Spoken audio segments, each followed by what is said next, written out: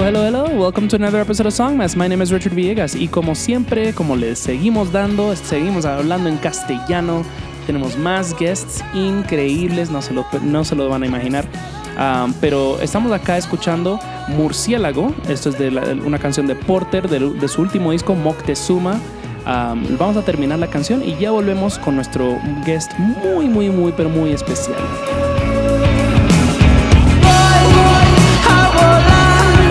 Con el ave sagrada, guíame, Quetzal, viájame al final,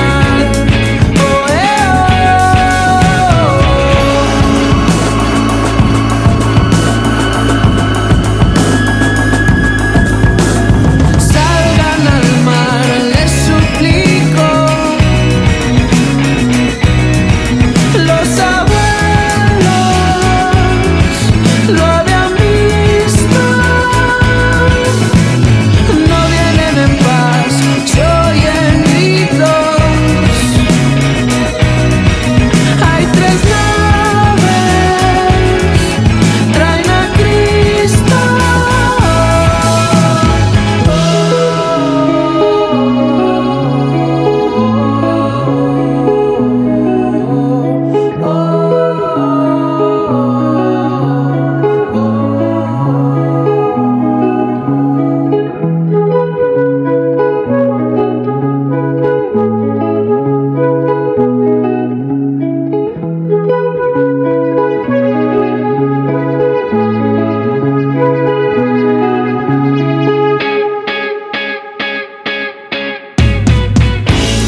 Guíame, Quetzal,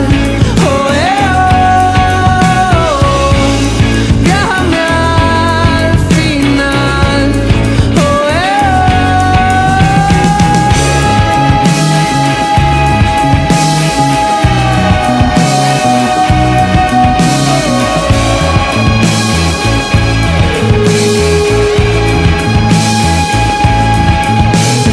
salgan al mar, les suplico. Hay 3 naves, traen a Cristo, no vienen en paz, se oyen gritos. Los abuelos lo habían visto. Déjame al final, déjame al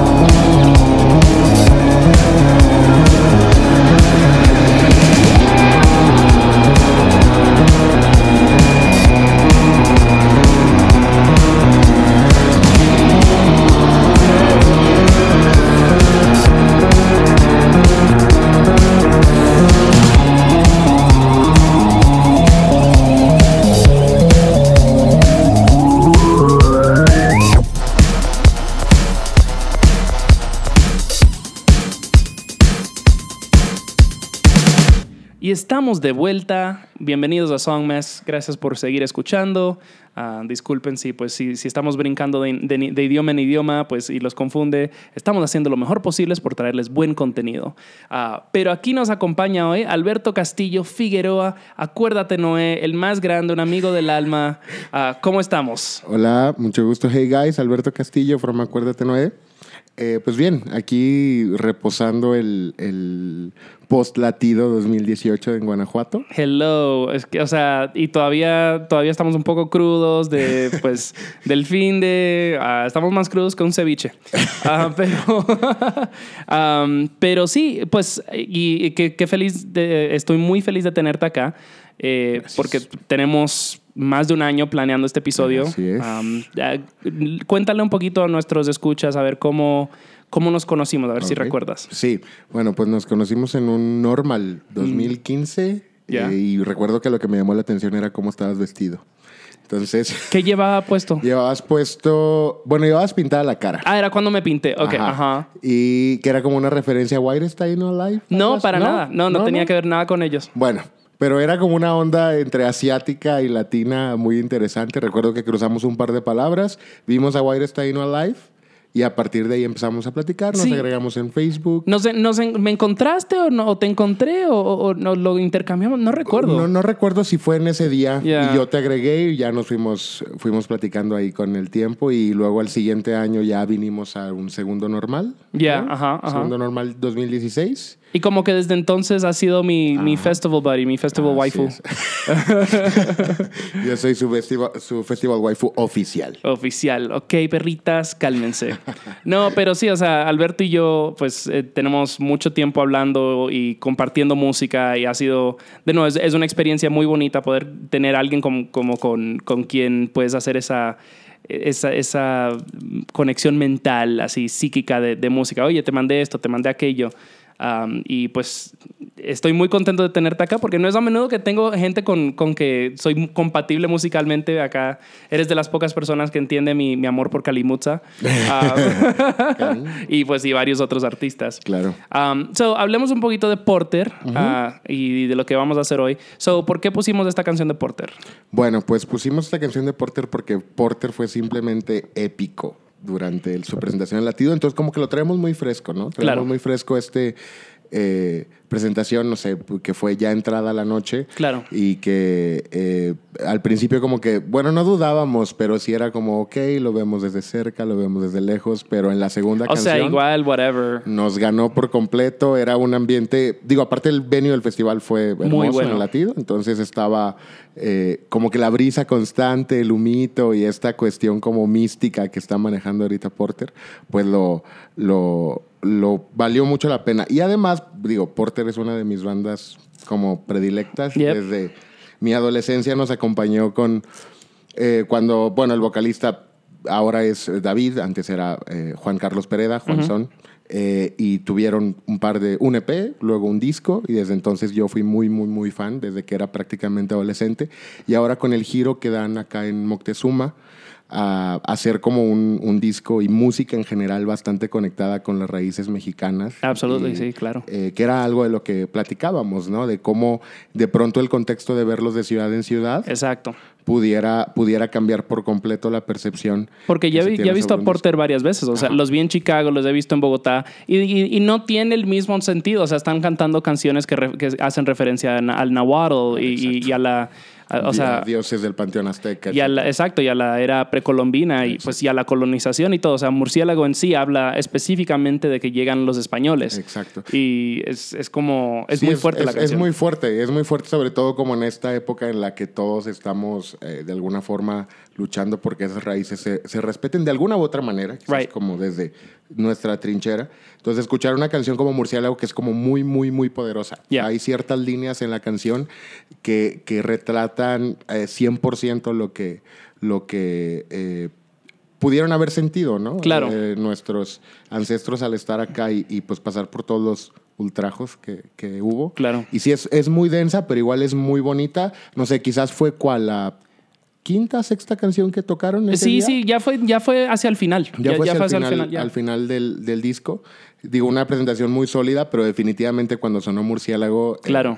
La gente fue como un set de canciones bastante poderosas y la gente empezó pues a volverse loca, incluidos nosotros. Y Porter tiene gran seguimiento, o sea, literal ayer estábamos cenando sushi Y hice un chistecito así, estaba cantando Espiral de Porter, ahí como que la bastardicé un poco. Versión sushi. Y la chica de al lado es como, ¡oh, Rolón, güey! O sea, Sí, pues es que de nuevo, es una banda que para muchos nos representó así como adolescentes inadaptados en un mundo en el que Espiral era como nuestra canción de amor, ¿no? Y nuestra canción de desamor a la vez.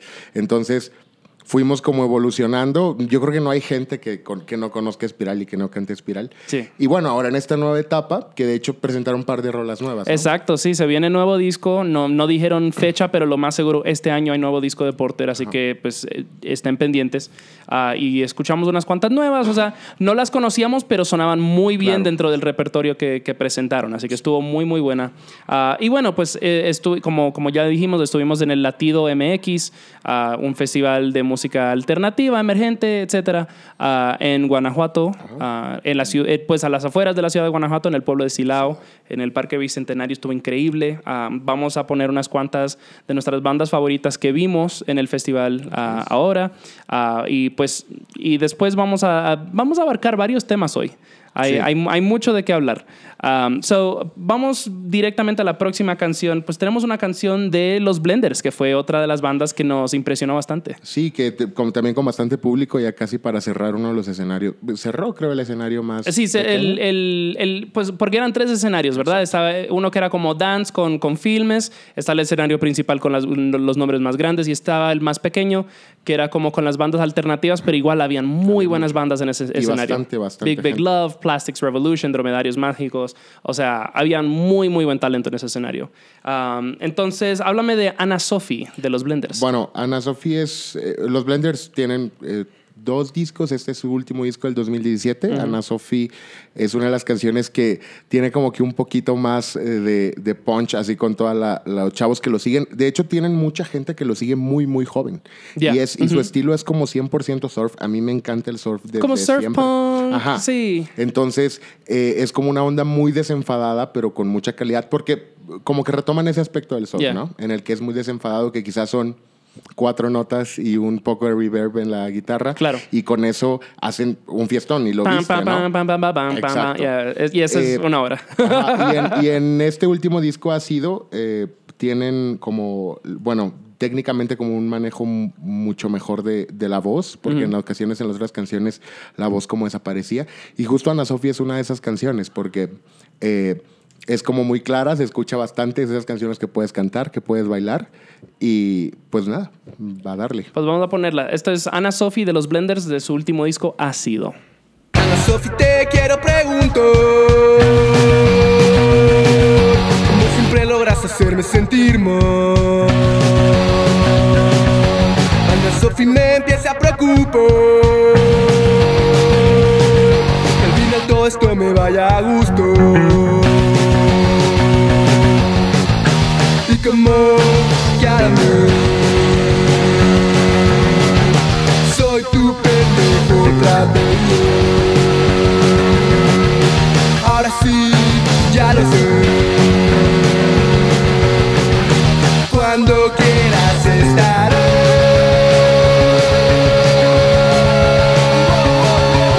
Eso te lo confieso. Mi mamá como nunca me llamó. A la Sofía me cuesta peso, que ya hace tiempo que perdí la libido.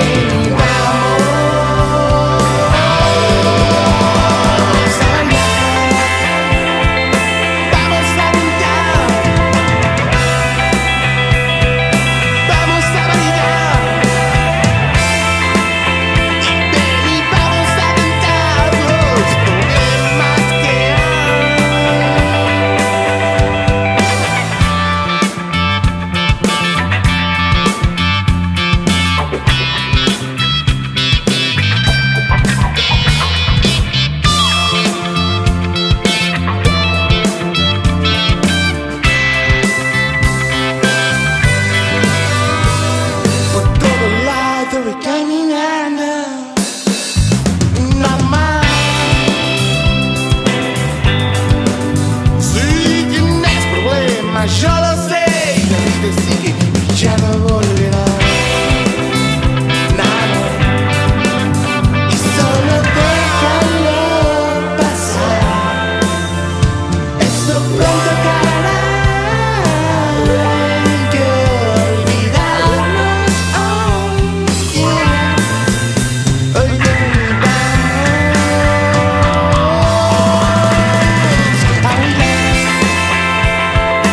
vamos a cantar. Vamos a bailar. Ven y vamos a cantar los problemas.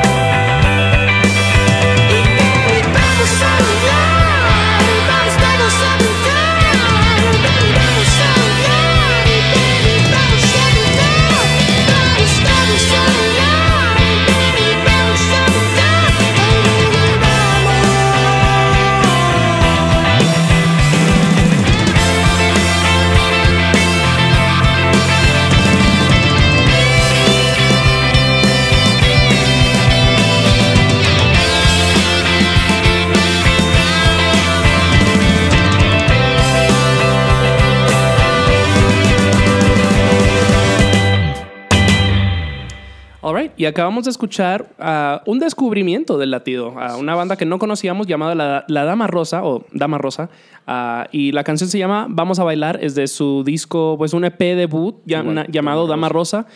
Son una banda local de Guanajuato.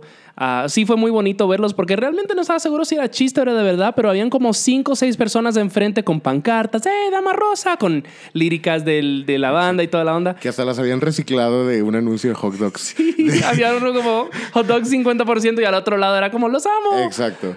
Me encantó. México, I love you. Y pues traían como que una muy buena actitud los chicos. Sí. De hecho, bueno, ahí Richard y yo tuvimos la oportunidad como intercambiar un par de de palabras con ellos y fue como, no se lo esperaban, ¿no? Sí. Era como, hola, ¿no? Fue bastante extraño, pero en realidad una calidad muy grande. El frontman, el chico que canta, que bueno, hace ratito que estaba buscando un poco más de ellos, se llama Chato Rosa.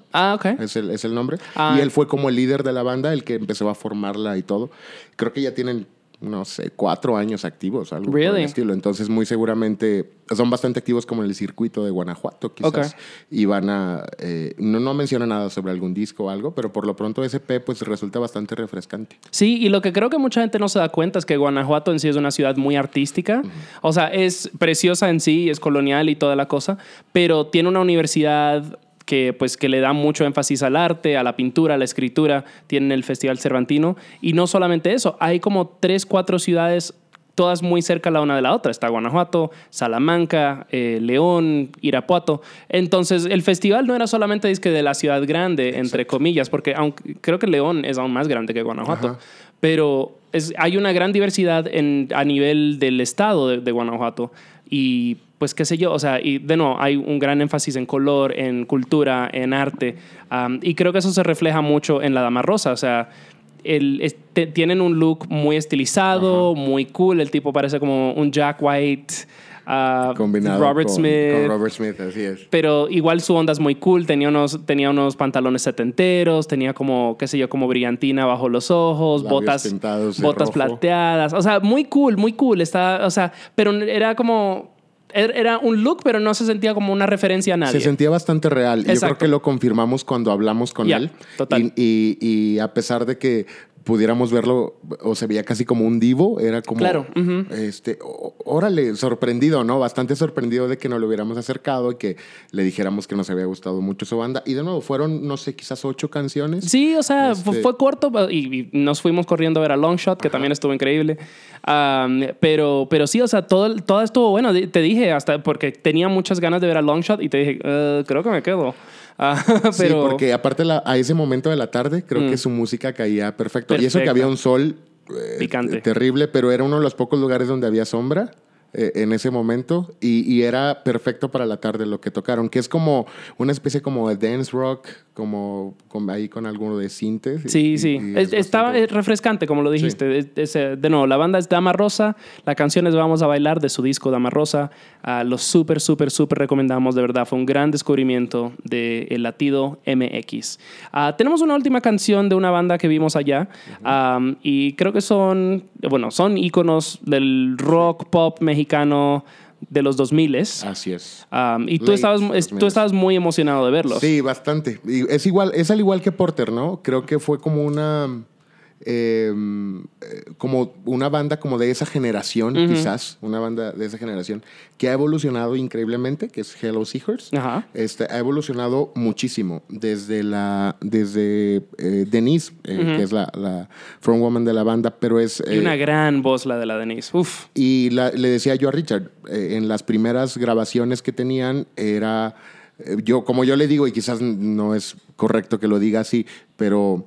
soltó la voz a partir del disco del cual vamos a escuchar ahorita una canción, pero soltó la voz de una forma increíble. Tiene canciones muy buenas, le comentaba yo del el disco que fue como la revelación, que fue el Hello Seahorse y su canción Bestia, que desde mi punto de vista, le decía, es una de las canciones del rock pop mexicano que son como perfectas de principio a fin, y ese disco está muy bien hecho. Y a partir de ahí, pues ya fueron tomando como distintos rumbos. Empezó cada vez a lucir más como cada miembro de la banda, ¿no? No solo la voz, que era lo que muchos quizás temíamos que pasara, que en cualquier momento, pues, Denise tuviera un proyecto solista, etc. Claro. Y creo que sí tiene proyectos creo solista. Creo que está trabajando como en algo, pero viste la calidad de todos los músicos. Estaba increíble, o sea, literal, todos eran excelentes. Y todos tuvieron como su momento perfecto, a pesar de que Denise se mostró como un poco conservadora. Porque Denise es como un personaje, ¿no? O sea, sí. es conocida así como un poco extraña, un poco esotérica, tal vez no muy social. No muy social. Yo creo que en los shows es no del todo social, aunque tuvo su momento en el que quizás como sí lo era, incluso podríamos decir como se veía algo como tímida, pero digo, para el final del set, que fue donde tocaron como las canciones más rítmicas, incluso no las más conocidas, pero definitivamente las más rítmicas, no, pues ya la banda enloqueció completamente. Ella se subía, le pegaba a las tarolas del baterista, tiene como su momento con cada integrante en el que va y hace algo con ellos, lo cual resalta también mucho el trabajo de toda la... Pues sí, de toda la banda. Estuvo excelente. Entonces, háblame de Un Año Quebrado, que es una canción del disco Lejos, no tan lejos. Así es. Este es el tercer disco de Hello Seahorse, si mal no recuerdo. Es el tercer disco que surge justo después de Bestia, y hay una evolución tremenda en la banda. Se notan como toques, o continúan con toques como un poco más oscuros en las letras. De hecho, esta canción Año Quebrado, ahorita la vamos a escuchar, tiene como muchas referencias a el yo, al descubrir, al terminar ciclos, ¿no? Y así son varias canciones. Algo interesante de este disco que también sucede es que se fijan de nuevo y voltean a ver a cantar en español, ¿no? En su disco anterior cantaban en inglés. Había algunas letras en inglés, pero ahora ya son 100% en español. De hecho, hay 2 canciones que son una clara referencia a la canción clásica mexicana, solamente guitarra, como trova, una que se llama de hecho La Llorona. Wow, Fieras es la otra. Y este Año Quebrado, que desde el principio que la escuchamos va en un tono mucho más oscuro, pero como brillantito a la vez. Y pues es bastante rítmica. Y de hecho fue la última que tocaron en el set. Y pues toda la gente, enloqueció. Yo notaba que había chicos como que conocían más estos discos. Claro. Y pues bueno, ahí fue bastante bueno el escucharla. Pues en vivo de excelente. nuevo. Entonces, de nuevo, esto es Hello Seahorse. La canción es Un Año Quebrado del disco Lejos, No Tan Lejos. La vamos a poner. Ya volvemos.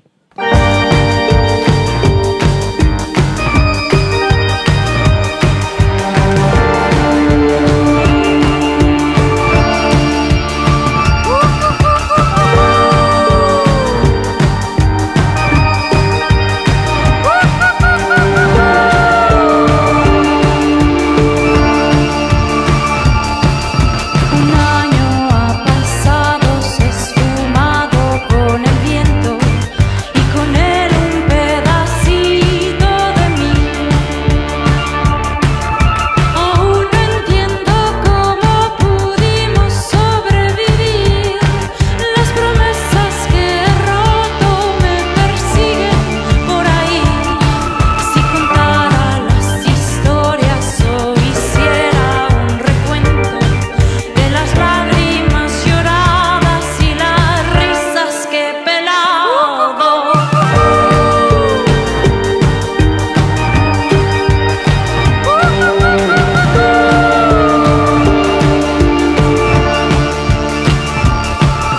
Un año ha pasado, se ha sumado a mi vida y las promesas que he roto aún no se han olvidado.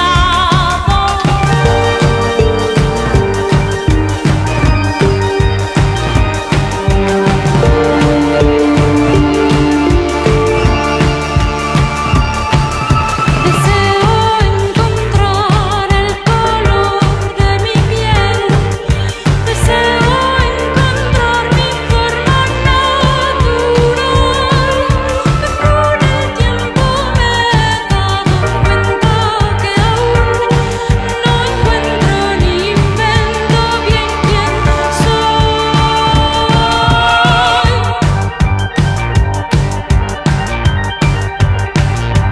¿Quién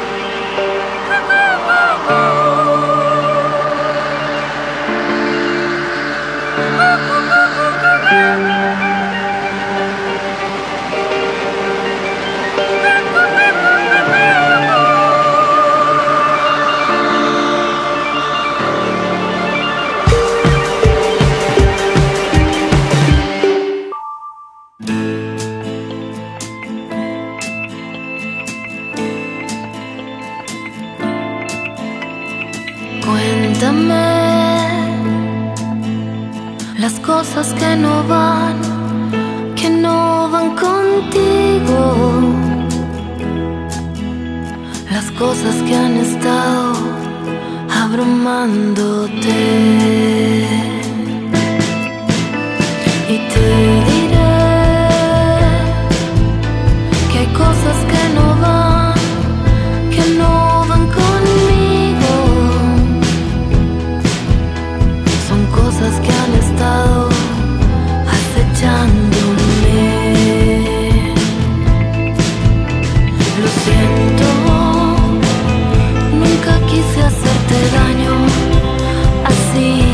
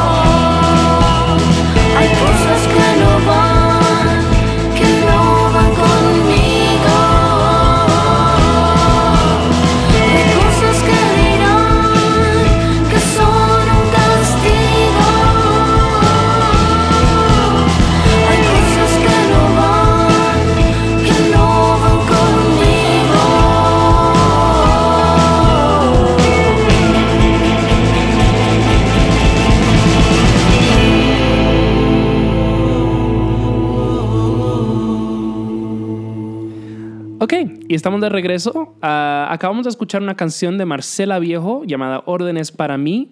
Y Marcela Viejo, pues muchos la reconocerán como ex miembro de Quiero Club. O tal vez sigue con Quiero Club y esto es solista o se fue. De momento, como que se dio tiempo para su etapa solista y está como solista. Ya. Quiero Club está conformado con 3 personas. Ok, y Quiero Club continúa, ¿cierto? Continúa, sí, ha sacado varios singles. Bueno, pues una de las razones por las que queríamos poner a Marcela Viejo no tocó en el latido, pero el latido, pues estuvo desenvolviéndose al mismo tiempo que el Festival Marvin en la Ciudad de México. Y pues Marcela tocó en el Marvin En el Parque España. y también tocó ayer en otro venue nuestro amigo Jonathan de Ondas, de Gozamos, de Chicago. Amor a Jonathan. La fue a ver, dijo que estuvo excelente. Y también una de las razones por la que queríamos poner, y estamos entrando a la segunda fase de nuestro episodio, es porque pues Quiero Club, Marcela Viejo, son de Monterrey y pues tú también eres de Monterrey, Alberto. Así es, y yo pues soy de Monterrey. Originalmente el plan era que íbamos a hacer un episodio así como todo norteño, whatever, pero decidimos hacerlo un poquito como updated. Entonces primero hablemos de Marcela y después hablemos un poquito de tu rancho. Pues sí. pues sí, Marcela tiene quizás cerca de 1 año trabajando como solista aproximadamente.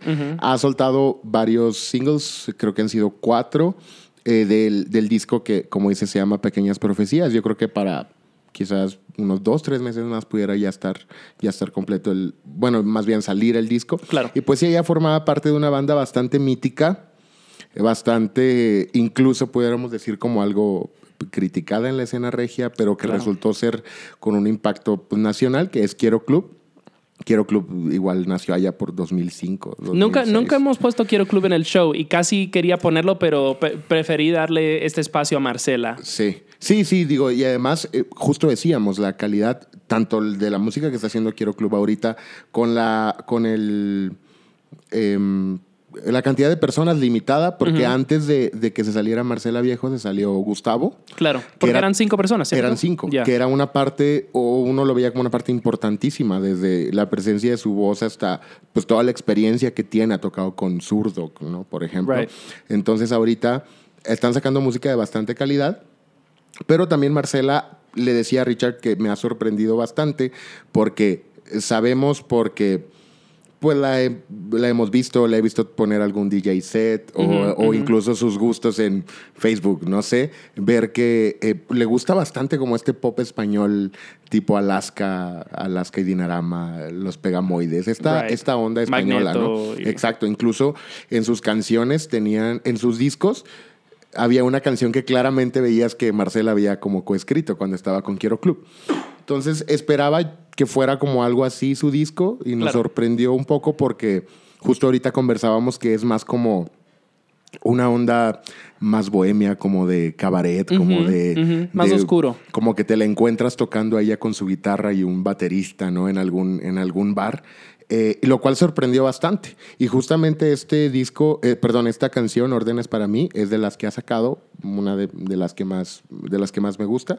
Y pues esperemos qué es lo que trae el disco nuevo, a ver si sigue siendo tan sólido como cada single que ha sacado. Le tengo buenas esperanzas. O sea, me está gustando, me intriga. Tengo, pues, no puedo evitar ver un poquito de Mon Laferte, como en ese estilo cabaret. Sus voces y el sonido en sí no es el mismo, pero es como el mood. Me recuerda mucho eso. Y creo que esa onda como vintage, pin-up, lo que sea, está muy de moda al momento. Así que me interesa que no solo sea Mon Laferte dominando ese look. Exacto. Y aparte creo que la onda también de Marcela es como mucho colaborar. Claro. ¿no? Veíamos en sus historias de Instagram, ahora que tocó en Parque España en Marvin, que estaba tocando con, no sé si bajista o guitarrista, Little Jesus. Oh, wow. Tiene... esta canción, de hecho, es un featuring con Manuel Coe de Camilo VII. Uh-huh. Entonces... increíble banda. Bueno, es que también los vimos en latido, ¿no? Controversial banda. Sí, también estuvieron en latido con bastante respuesta. Músicos de muy buena calidad. Honestamente no los he escuchado. No voy a criticar. O sea, he oído por ahí que son cool, por otros que no son cool. No sé, me dieron una onda Zoé. Pero sí son muy populares. Bastante. O sea, y son buenos músicos, de verdad. O sea, me senté ahí a ver 3, 4 canciones y pues excelentes. O sea, bien escritas, bien cantadas, bien tocadas. Entonces dije, ok, bueno, y tienen presencia en el De escenario. hecho, so. su show era el único que traía como algo distinto, ¿viste? Claro. Como los focos que tenían. Entonces era, sí, de bastante calidad, pero digo, pues a mí no. Not your jam. Ajá. No, sí, tengo que sentarme a escucharlos un rato, a ver, a echarles un buen ojo, a ver Ajá. qué onda, porque es como... No quiero juzgar sin saber, o sea, Exacto. no quiero ser tan hater. Pero hablemos de Monterrey, Monterrey. el estado de León, Menerrey. Nuevo León. Nuevo León es el Nuevo estado. León es Ya, el estado, ok. así es. Pues hablemos de la escena regia. So, primero que todo, tú, Alberto Castillo, Acuérdate Noé. Por favor, háblanos acerca de Acuérdate Noé. Ok, bueno, pues Acuérdate no es un alias que he usado por algún tiempo. Estuve activo en algún momento escribiendo un blog, un pequeño blog en el que prácticamente, digo, y eso va muy de la mano con quién soy. No soy específicamente de Monterrey, soy del estado de Nuevo León, pero vivo en un pueblito lejano que a lo mejor a algunos les va a sonar, que se llama Pesquería. Entonces, yo empecé a escribir en este blog prácticamente porque quería y necesitaba a alguien con quien expresar lo que me gustaba en la música, ¿no? Así empezó Songmas. Así es. Entonces, de pronto mis amigos más cercanos pues no compartían lo mismo o de pronto yo hacía pláticas muy densas acerca de algo musical y sentía como que ellos pues no me lo seguían. Y pues empecé a escribir hace 4 años, 5 años. Sigo activo, pero como que en medios no digitales. Hago un fanzine al año que se llama Guía Musical para la Primavera y también es de nuevo como un ejercicio para poder compartir todo lo que he venido escuchando a inicios de año. Y pues sí, pues yo crecí allá, estuve bastante tiempo con, digamos, acceso limitado a mucha tecnología, a mucha música. Ahorita conversábamos acerca de que yo también tengo esta onda como de me gusta que la música me pertenezca. Claro. Me gusta tener la música y no necesariamente porque no me gustan las plataformas de streaming o algo, sino porque en el lugar donde vivo no hay internet. Right. Entonces no tengo cómo acceder a hay una canción, me acuerdo, pongo YouTube y ahí está. No, pongo los discos que tengo, los vinilos que tengo Right. o lo que tengo en mi disco duro, ¿no? Y es todo. Y pues creo que justamente de ahí nace también esta como necesidad de aventura, de ir a otros, por lo pronto, estados, a escuchar bandas, a ver logísticas de festivales, a ver cómo suceden, a conocer escenas.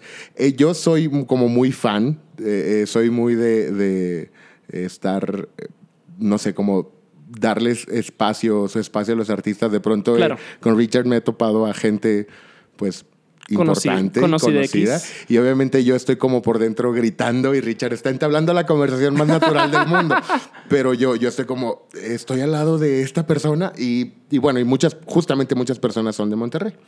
Y pues bueno, así es como yo me empiezo a involucrar. Obviamente crecí con todo lo que tiene que ver con la avanzada regia, Of course. con Plastilina Mosh, con Control Machete. Ya si eras un poco más alterno con Zurdo, quizás, con Jumbo. Yo con Gloria Trevi. Bueno, también con Gloria Trevi. Que Intocable. Era Intocable también, que es como estas bandas que aunque no querramos que nos gustan, que estén allá Claro. en Monterrey, son bandas norteñas o música norteña, música grupera con la que crecemos, ¿no? Claro. Yo le decía ayer, me aventaba un grito ranchero. ¿Por qué? Porque me enseñan a hacerlo desde niño. y es parte como del contexto. Digo, ya yo tuve contacto con la escena cuando estaba ya bastante evolucionada, cuando la avanzada regia estaba como... Esta avanzada regia, digo, creo que ya han tocado el tema antes, pero avanzada regia se conocen como a estos grupos de los mediados de los 90s que llevaron el rock Right. y el pop, de acuerdo a los criterios de muchos, a áreas muy distintas, sobre todo por la influencia también con Estados Unidos, la cercanía.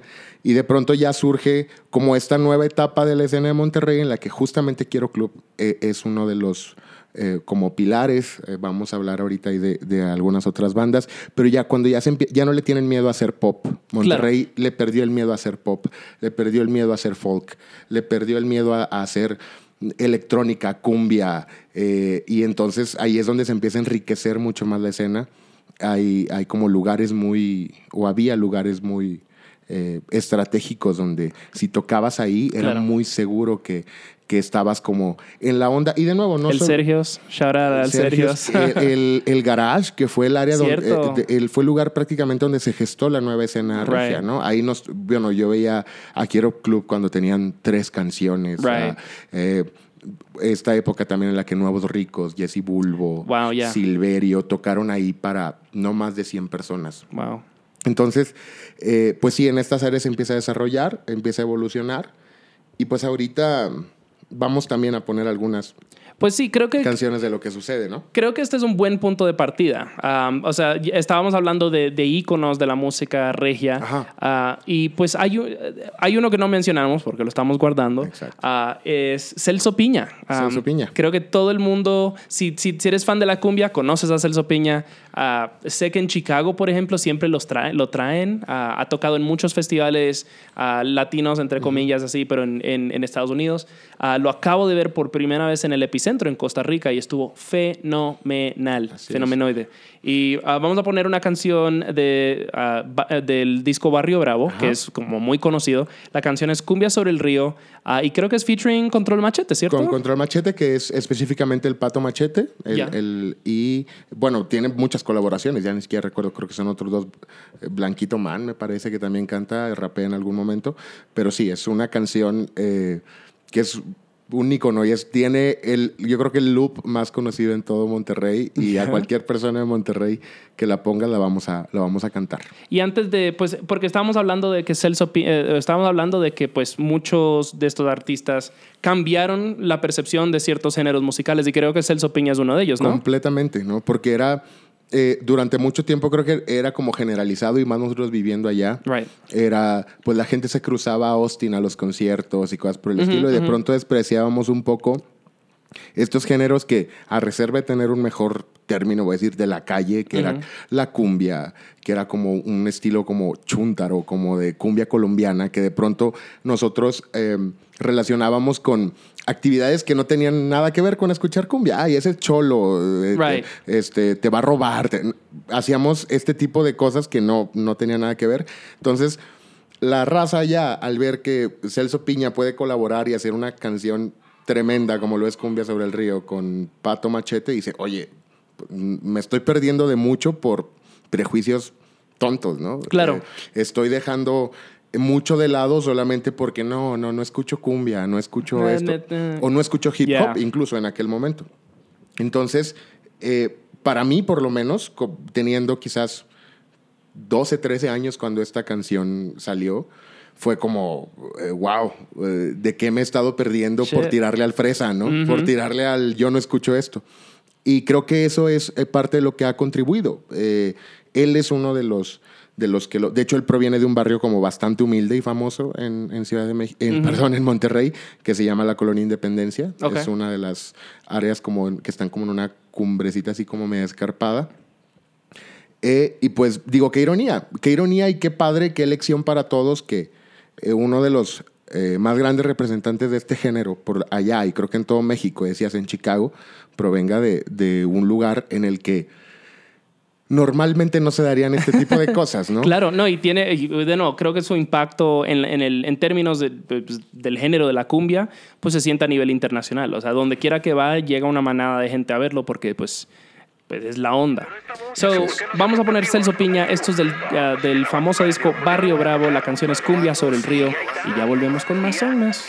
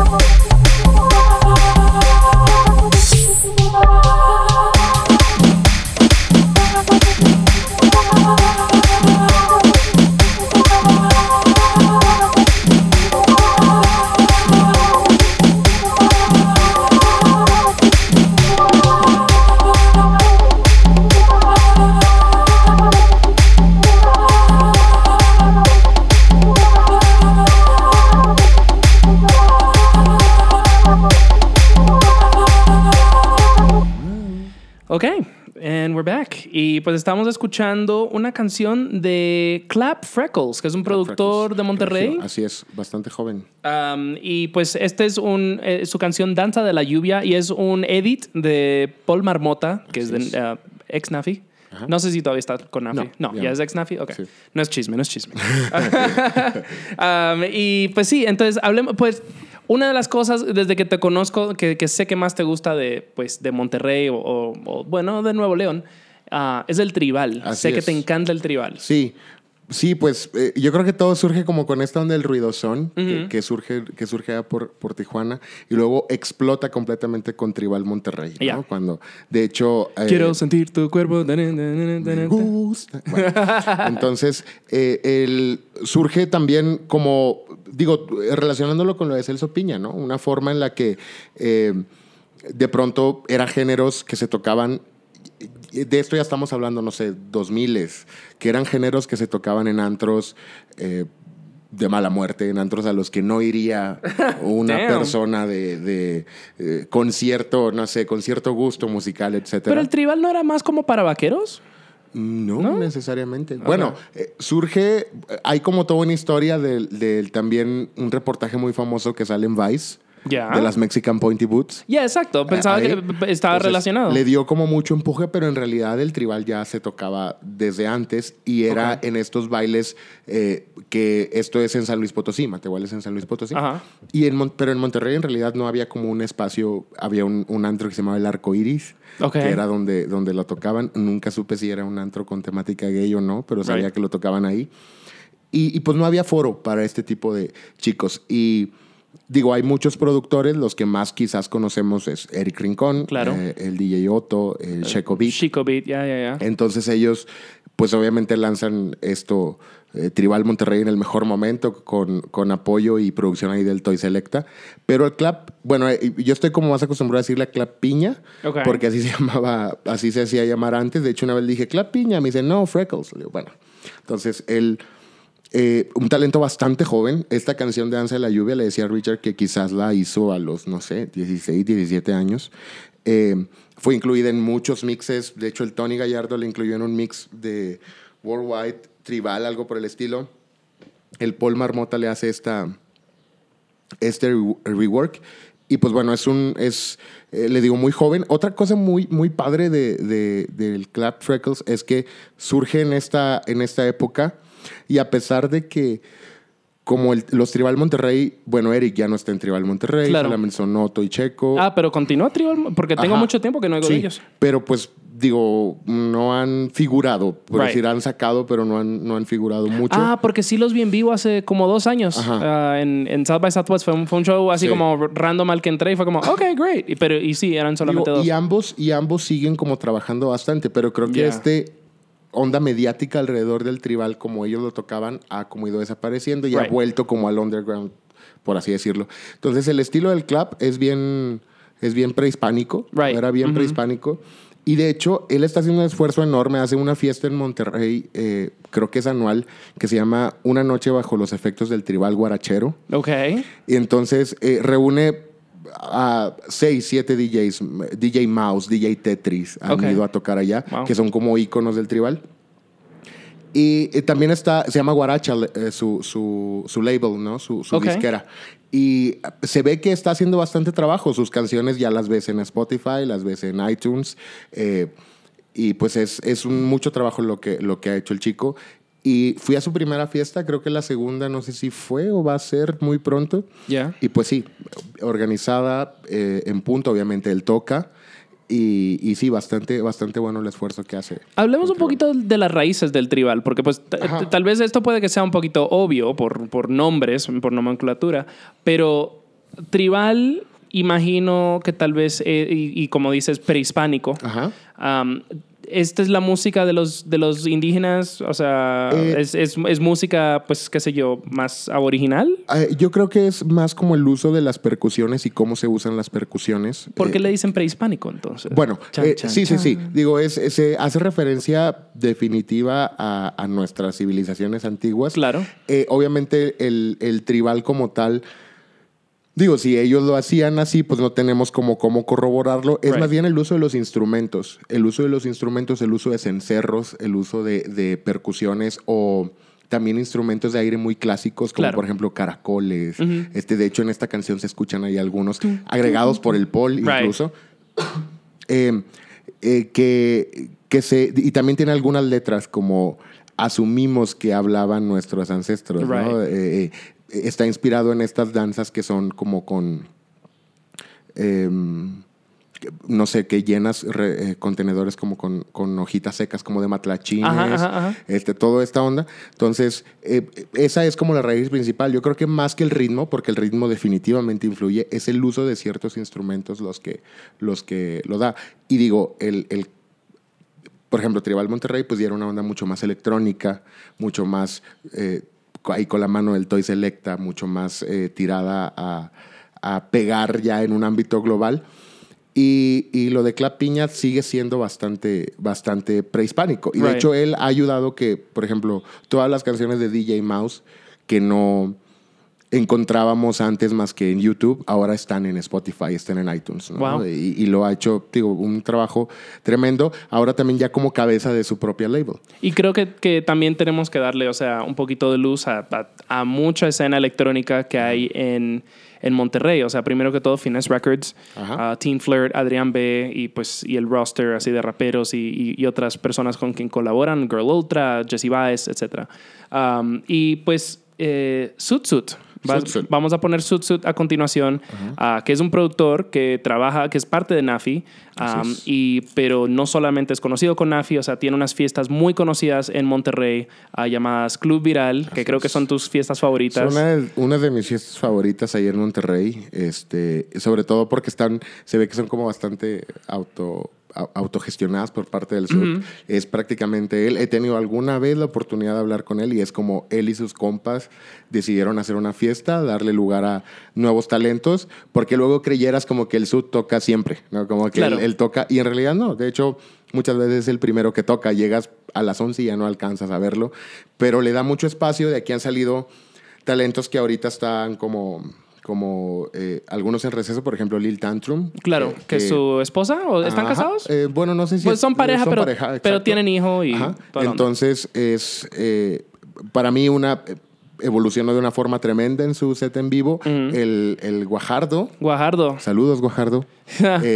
También prácticamente fue de las primeras veces que yo lo vi tocar y que ahora pues tiene una proyección increíble. Hagamos un paréntesis con Guajardo, porque Club Viral, de lo que más me gusta, de lo que siempre he visto, no solamente es muy vanguardista musicalmente, sino que también es un espacio muy abierto para todos. Guajardo, para los que no le conocen, es una drag queen.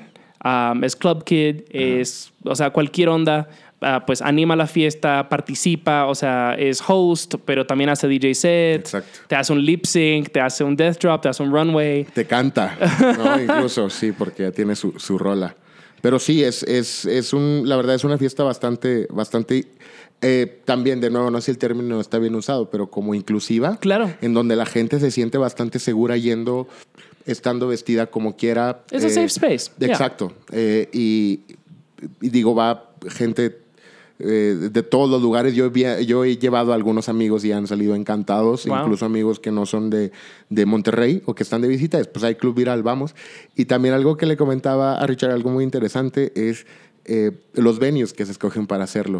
Porque siempre ha sido, de hecho, hubo un año en el que eran venues secretos y el día de la fiesta, pues lo publicaban. Decían dónde.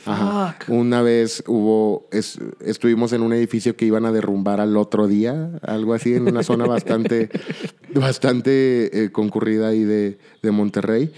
Y sí, creo que todo este concepto ayuda bastante al Club Viral. Se ha convertido en lo que es. Ahorita pues ya tiene bastante competencia, como entre comillas, porque en Monterrey está creciendo bastante todo esto del reggaetón, el dembow, de forma buena. O sea, hay bastante escena, hay bastante lugar para talento.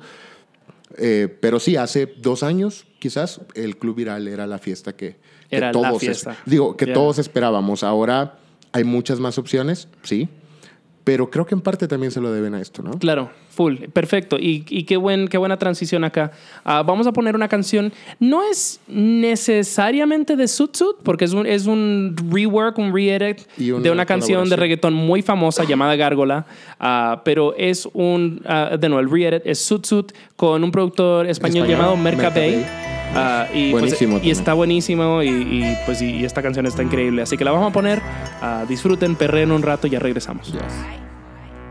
Me encanta salir de noche, yo no le temo a la oscuridad.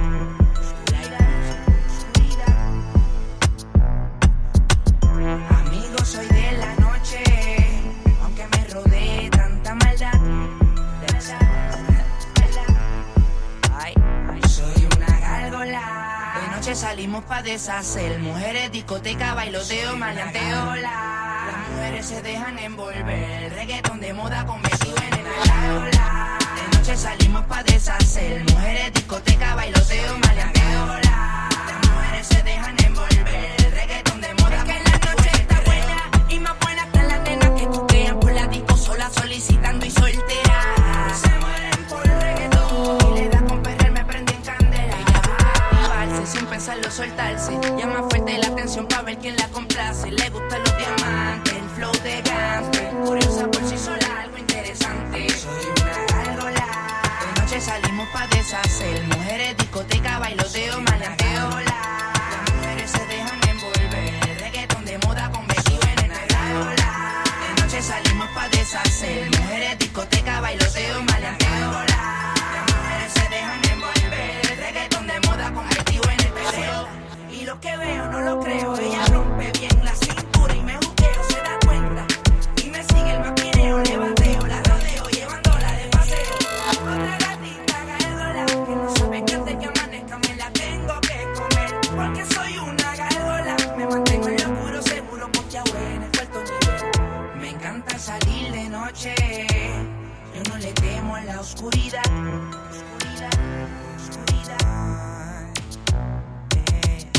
Amigo, soy de la noche, aunque me rodee tanta maldad.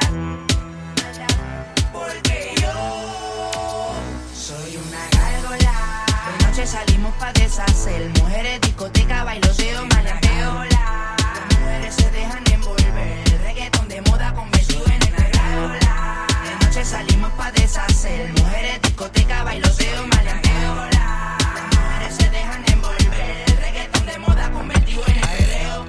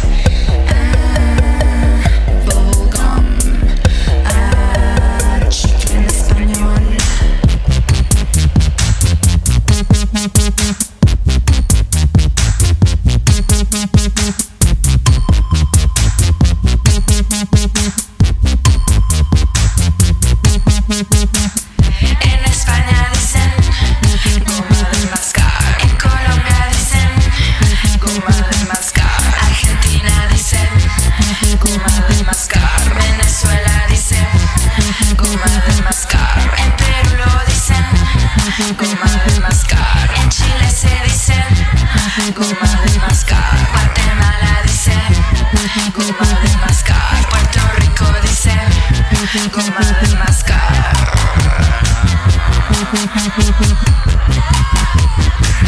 Pero aquí decimos chicle. Pero aquí decimos chicle. Pero aquí decimos chicle. Pero aquí decimos chicle. Pero aquí decimos chicle. Sí, se dice chicle.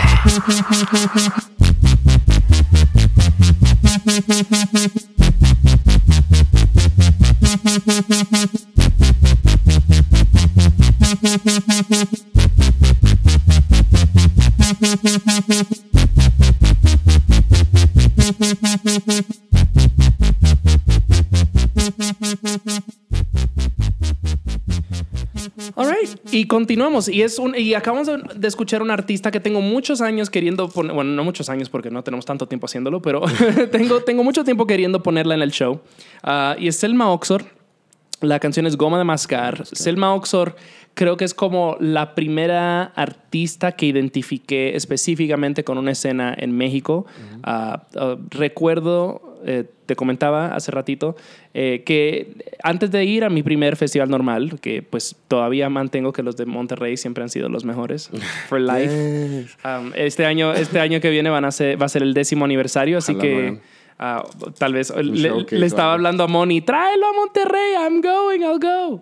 Pero Selma Oxor ha tocado en el festival. Selma Oxor representa una parte de la escena de Monterrey que siempre fue como la que más me atrajo. Fue la que más me intrigó en un comienzo y es como la onda más freak, más extraña, más experimental, más rarita, más darks, you know. Creo que también algo muy importante de Selma Oxor es que claramente ella es como el pináculo del do it yourself. Claro, es muy punk, es muy ella. Ella se vestía, ella se pintaba, ella tocaba la guitarra, ella hacía el beat. Yeah. Digo, no dudo que en algún momento tuvo una colaboración, pero digo, era como un muy buen ejemplo de que tú en tu cuarto puedes hacer tus canciones. Claro. Y tener una muy buena calidad, porque como dices, durante mucho tiempo fue como un artista que representó bastante a la escena. Llegó a tocar en festivales, incluso obviamente acá en Ciudad de México. Recuerdo un All My Friends en Tijuana, donde también estuvo. Dicen que el show estuvo bastante bueno. Really? En Normal, ¿no? Estuvo tocando. Y sí, eso es lo bastante interesante de ella. Y creo que también inspiró a algunos otros artistas no necesariamente ella, pero ese espíritu inspiró a bastantes artistas en Monterrey como a decir, se puede, lo hacemos. Porque sí recuerdo viéndola en fonograma un par de veces, porque sí hay mucho de los fonogramáticos eran fronterizos. Ajá. Eran Arizona, Texas, California, o al cruzar a Tijuana. Y pues entonces había mucha repercusión en esa onda. Y de nuevo, recuerdo que cuando por primera vez descubrí lo que era normal y pues estaba adentrándome en la escena, ya me había decidido que me iba a venir para acá, al show, al fest. Recuerdo que habían incluido a Selma en uno de los lineups. Y pues hablemos un poquito de la escena de festivales, porque de nuevo, a mí yo, el Anthony Bourdain del indie, soy la waifu oficial. Soy conocido porque pues de alguna forma, no sé por qué, todo el mundo me asocia con festivales y Monterrey tiene unos festivalazos, man. Así es. O sea, Normal, Normal nació ahí, ahora hoy día está en la Ciudad de México, pero todavía tienen el Pal Norte, el Hello, el Live Out. Machaca, que es próximamente en junio. Okay. Machaca Fest también. Digo, cada festival, esos justamente los que mencionaba, son como son masivos. Tienen lo suyo y son bastante masivos. Yo, y como siempre lo he dicho, y no solamente, no creo que sea el único, pero Normal es como mi baby festival de toda la vida. Creo y que es de como todos, yeah. el lugar que nosotros vimos, se hacía en la Alianza Francesa, lo hicieron en la Alianza Francesa la primera vez, tocó el María José, tocó Tribal Monterrey, de hecho. Shit. Y fue grandioso. O sea, era de nuevo esta extensión como de un lugar en el que podías ir. Y sí había gente con pretensiones. Con pretensión me refiero a pose, me refiero a todo esto. Pero también podías ir sin ninguna pretensión más que pasarla bien y tomar un par de cervezas. Y era un lugar comodísimo para hacerlo. Siempre lo fue. Yeah. Y creo que eso es algo que se repitió en las siguientes ediciones. Digo, tenemos ediciones como clásicas, las del escenario negro con brujería, las de Mickey Blanco, presentaciones. Yeah, of course. Presentaciones. Tengo una selfie en el escenario con Mickey Blanco que no recuerdo haber tomado. No recuerdo el final. Después del set de María José, no recuerdo el final de mi primer normal. Tenemos. Whoops. No, y creo que todos tenemos historias así. Porque sí, te digo, era un lugar al que ibas con un line-up tremendo. Yo recuerdo mucho el de B Flecha, el de Fuete Billete. Oh, yeah, ajá. Y era como, ¿es en serio que voy a tener todo esto aquí en Monterrey? Yep. Aquí cerquita, en un lugar condensado. En un parque polvoso. Exacto, sin amontonamientos, y era genial. Brujería, ¿no? Vimos. Brujería que de pronto ese escenario negro como un homenaje también a esta diversidad musical que Claro. decían, o sea, no hay problema. Me tocó ver a Holy Drug Couple muy temprano una vez. Pero bueno, pues Como a dejemos las 2 de la hablar tarde. y hablemos de los otros también, ¿no? Well, right. O sea, ¿a cuál fue que fuiste recién? ¿Fuiste al Hello o al Pal Norte? Al Pal Norte no fui.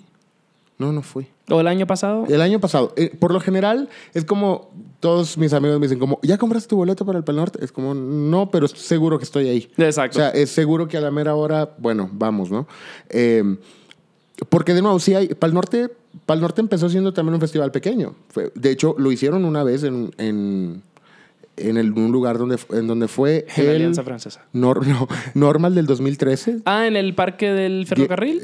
Diego Rivera, que estaba como entre hoteles. Sí. Que hacía mucho frío. Claro. Que fue como fue muy, muy chileno, Grimes, Ajá. que se le perdió su No, se lo aparato. robaron. ¿Se lo robaron?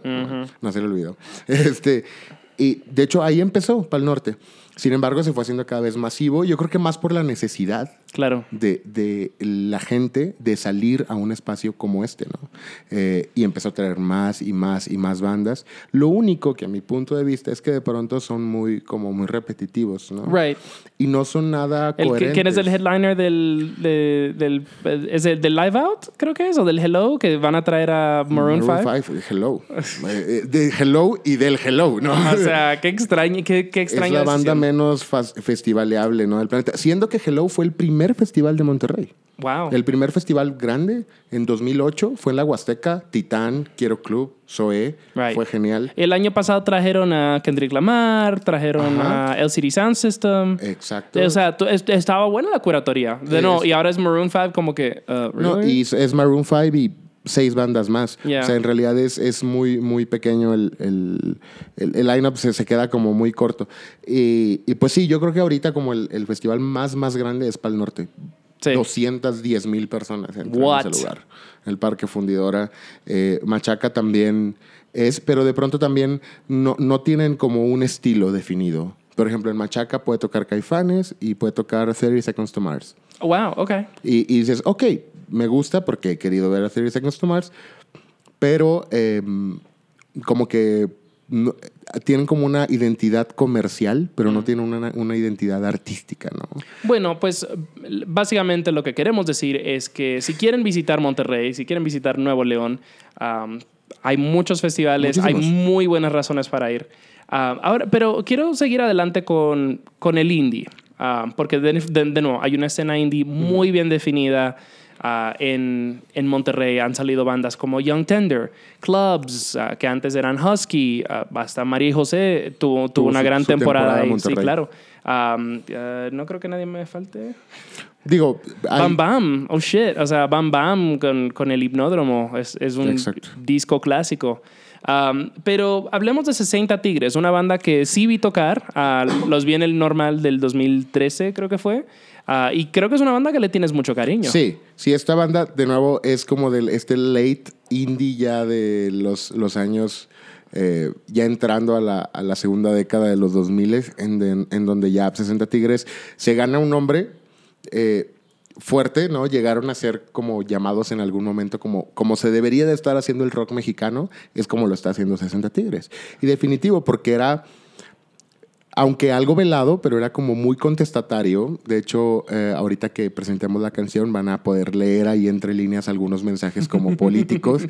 Y era una onda tenían teclados, una banda de rock con un bajo muy potente, digo, hablando como técnicamente, muy potente, una cuestión bastante melódica, y el garage era su lugar como el dónde estar. O sea, ellos salieron de ahí, impulsaron mucho el lugar. De hecho, uno de sus EPs, de hecho la canción que sigue venía en ese EP, se llama Garage, y es como un homenaje pues a eso, Claro. al lugar donde se quedó. Y los vimos en Normal, los vi una Sí. vez en Normal. Tocaron ellos y después San Pedro el Cortés. Exacto. Back to back, y pues era como, oh, rock, oh, punk rock. Ok, pues hora de comer. Sí. Y en Monterrey pues se han mantenido relativamente activos. Claro. Han estado por ahí trabajando en canciones como sueltas. Los miembros de la banda son muy, muy activos en otras bandas. Ok. Sé que hay miembros de Senta Tigres en una banda también muy buena y muy recomendada de Monterrey que se llama Danzantes. Ah, ok. Ajá. Entonces son estas bandas que sí ves como una fraternidad entre ellos, ¿no? Claro. Eso Se es lo que es una ayudan. escena. Yeah. Exacto, se ayudan, y está bastante padre. Tienen 2, 3 discos. El último tiene ya tiempo que salió. Sin embargo, han ido sacando videos, como Claro. videos de sus canciones. Y pues bueno. Bueno, así- pues vamos a poner 60 Tigres. La canción es Modelo sin personalidad. Y ya volvemos con más.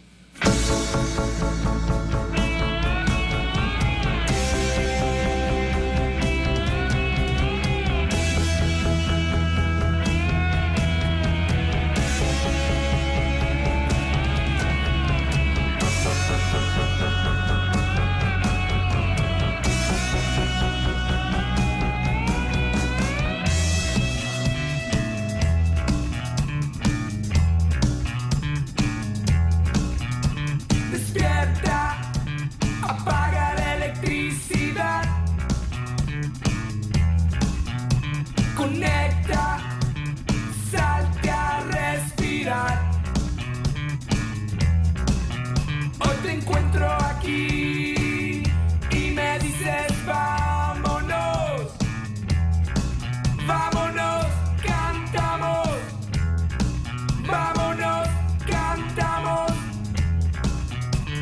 Los pensamientos frialdad provocan confusión y se copian modelos solo por llamar la atención, sin personalidad. Solo por llamar la atención, por convicción.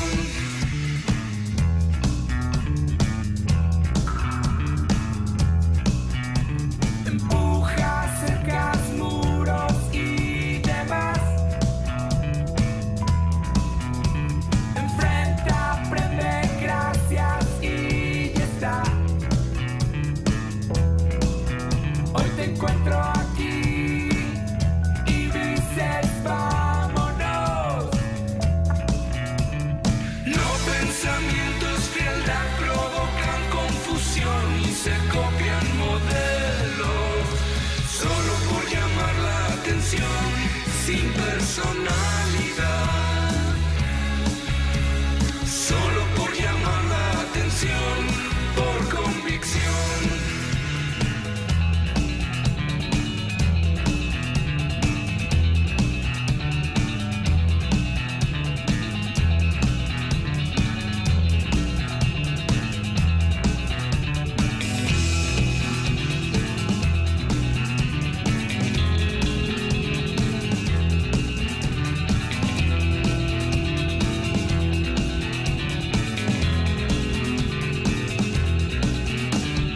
Los pensamientos frialdad provocan confusión y se copian modelos solo por llamar la atención, sin personalidad. Solo por llamar la atención, por convicción. Solo por llamar la atención, por convicción.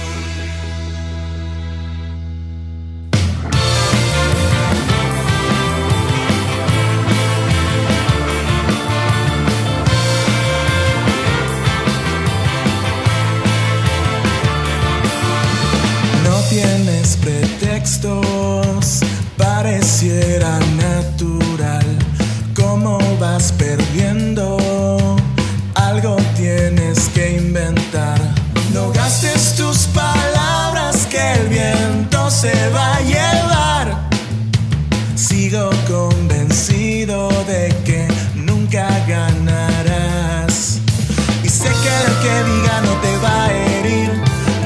nunca sentiste lo que yo por ti.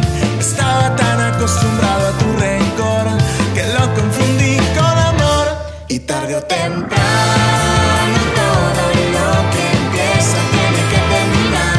Que cada palabra tuya no tiene por qué ponerme a llorar. Y todo lo que dijimos suena mal, pero esa es la verdad. Si alguna vez nos quisimos, quisiera jamás poder recordar.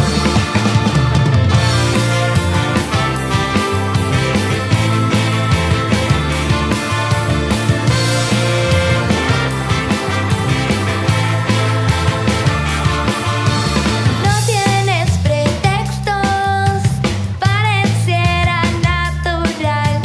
¿Cómo vas perdiendo? Algo tienes que inventar. No gastes tus palabras que el viento se va a llevar.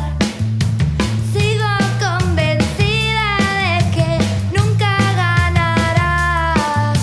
Sé que lo que diga no te va a herir, pues tú nunca sentiste lo que yo por ti. Estaba tan acostumbrada a tu rencor que lo confundí con amor. Y tarde o temprano todo lo que empieza tiene que terminar. Que cada palabra tuya no tiene por qué ponerme a llorar. Y todo lo que dijimos suena mal, pero esa es la verdad. Si alguna vez nos quisimos, quisiera jamás poder recordar.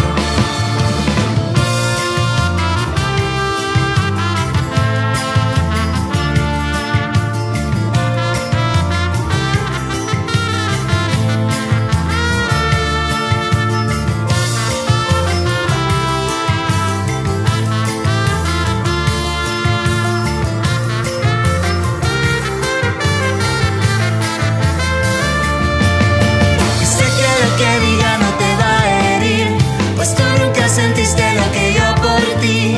Estaba tan acostumbrado a tu rencor que lo confundí con amor. Y tarde o temprano todo lo que empieza tiene que terminar. Que cada palabra tuya no tiene por qué ponerme a llorar.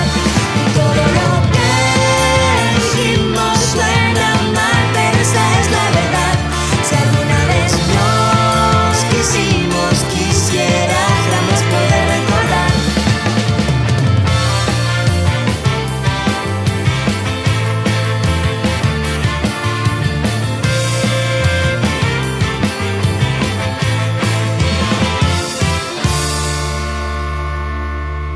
Alright, so estamos llegando al fin del episodio. Gracias por seguir con nosotros. Espero que les haya gustado este musicón que les hemos puesto. Este playlist está increíble. Sé que el último episodio sí estuvo un poquito corto. Y bueno, vean, un recordatorio porque hay muchos episodios ya grabados porque pues, todavía no ha salido nada de mi tiempo en la República Dominicana, Guatemala o Costa Rica y hay muchos episodios por venir. Gracias por su paciencia.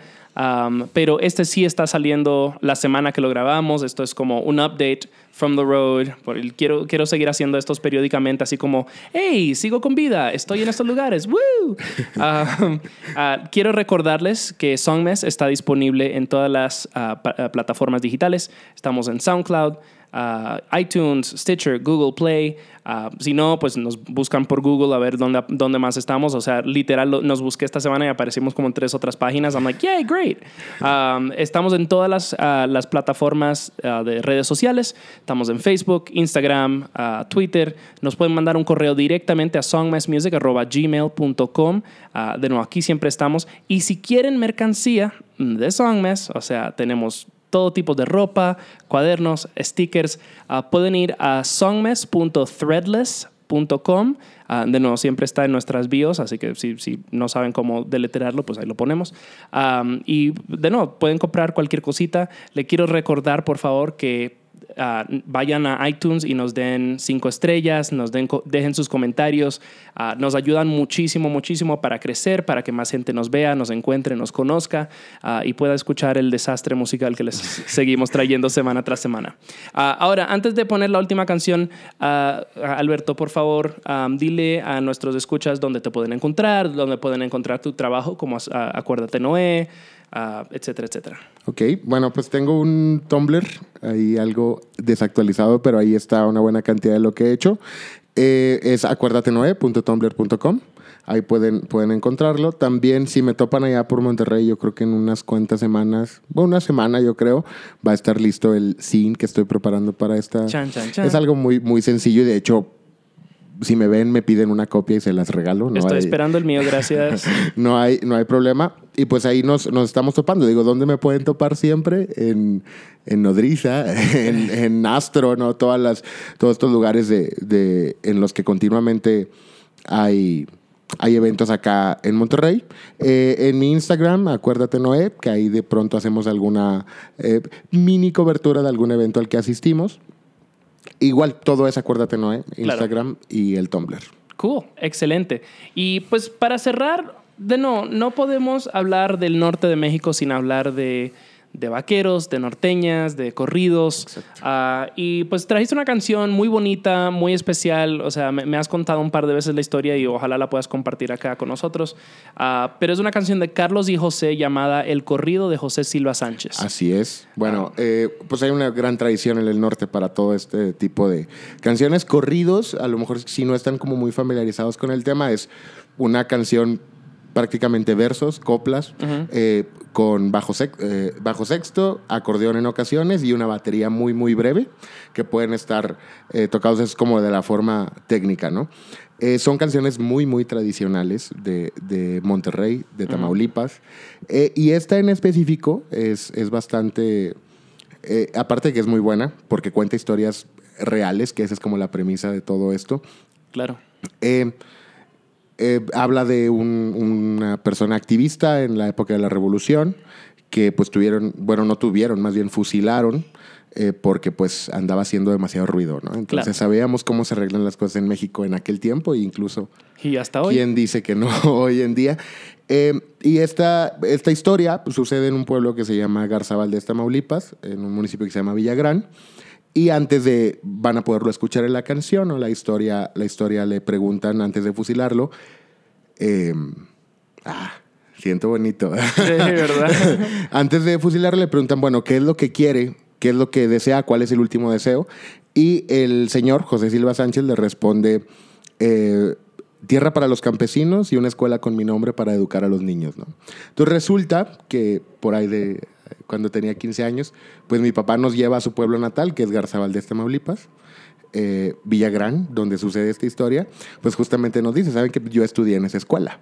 Yo estudié en la escuela José Silva Sánchez, estudié de primero a sexto de primaria, entonces crean en los corridos, ¿no? Crean en los corridos. Y le decía a Richard, pues es la forma en la que la canción mexicana empezó a surgir, ¿no? Entonces nos da mucho, mucho contexto para seguir como descubriendo todo esto que a lo mejor ahora ha mutado un poquito más, pero que sigue inspirando a los que vivimos acá para hacer música, que siempre van a tener algo de realidad, siempre van a tener algo muy asentado y que nos llega bastante, justo como esta canción. Excelente. Bueno, y con eso nos despedimos. Muchísimas gracias, Alberto. Acuérdate Noé, búsquenlo en todas partes. Nosotros somos Songmas, mi nombre es Richard Villegas. La canción es de Carlos y José, es El Corrido de José Silva Sánchez. Muchas gracias y pues nos estamos viendo. Bye.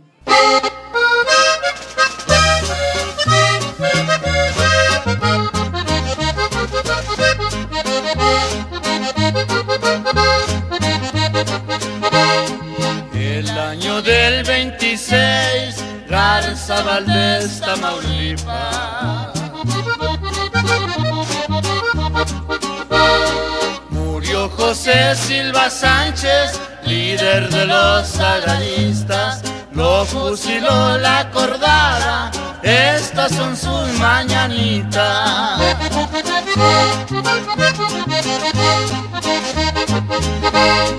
De Villagrán, Tamaulipas, ya lo venían persiguiendo.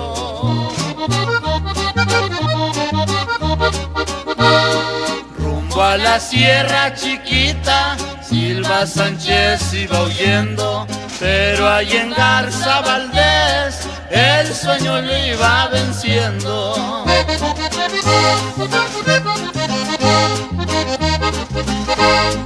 Dentro de una rastrojera, Silva Sánchez se dormía y su sombrero de lana de la calle se veía. Al pasar por ese rumbo lo denunció un tal García.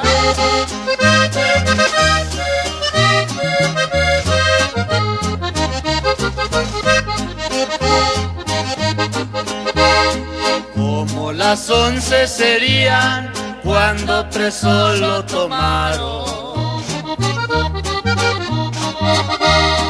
pero antes de fusilarlo por el pueblo lo pasearon.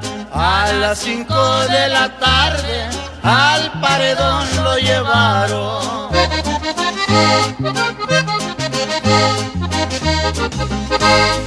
¿Cuál es su último deseo?, preguntan los asesinos. Silva Sánchez les contesta: tierra para los campesinos y una escuela con mi nombre para educar a los niños.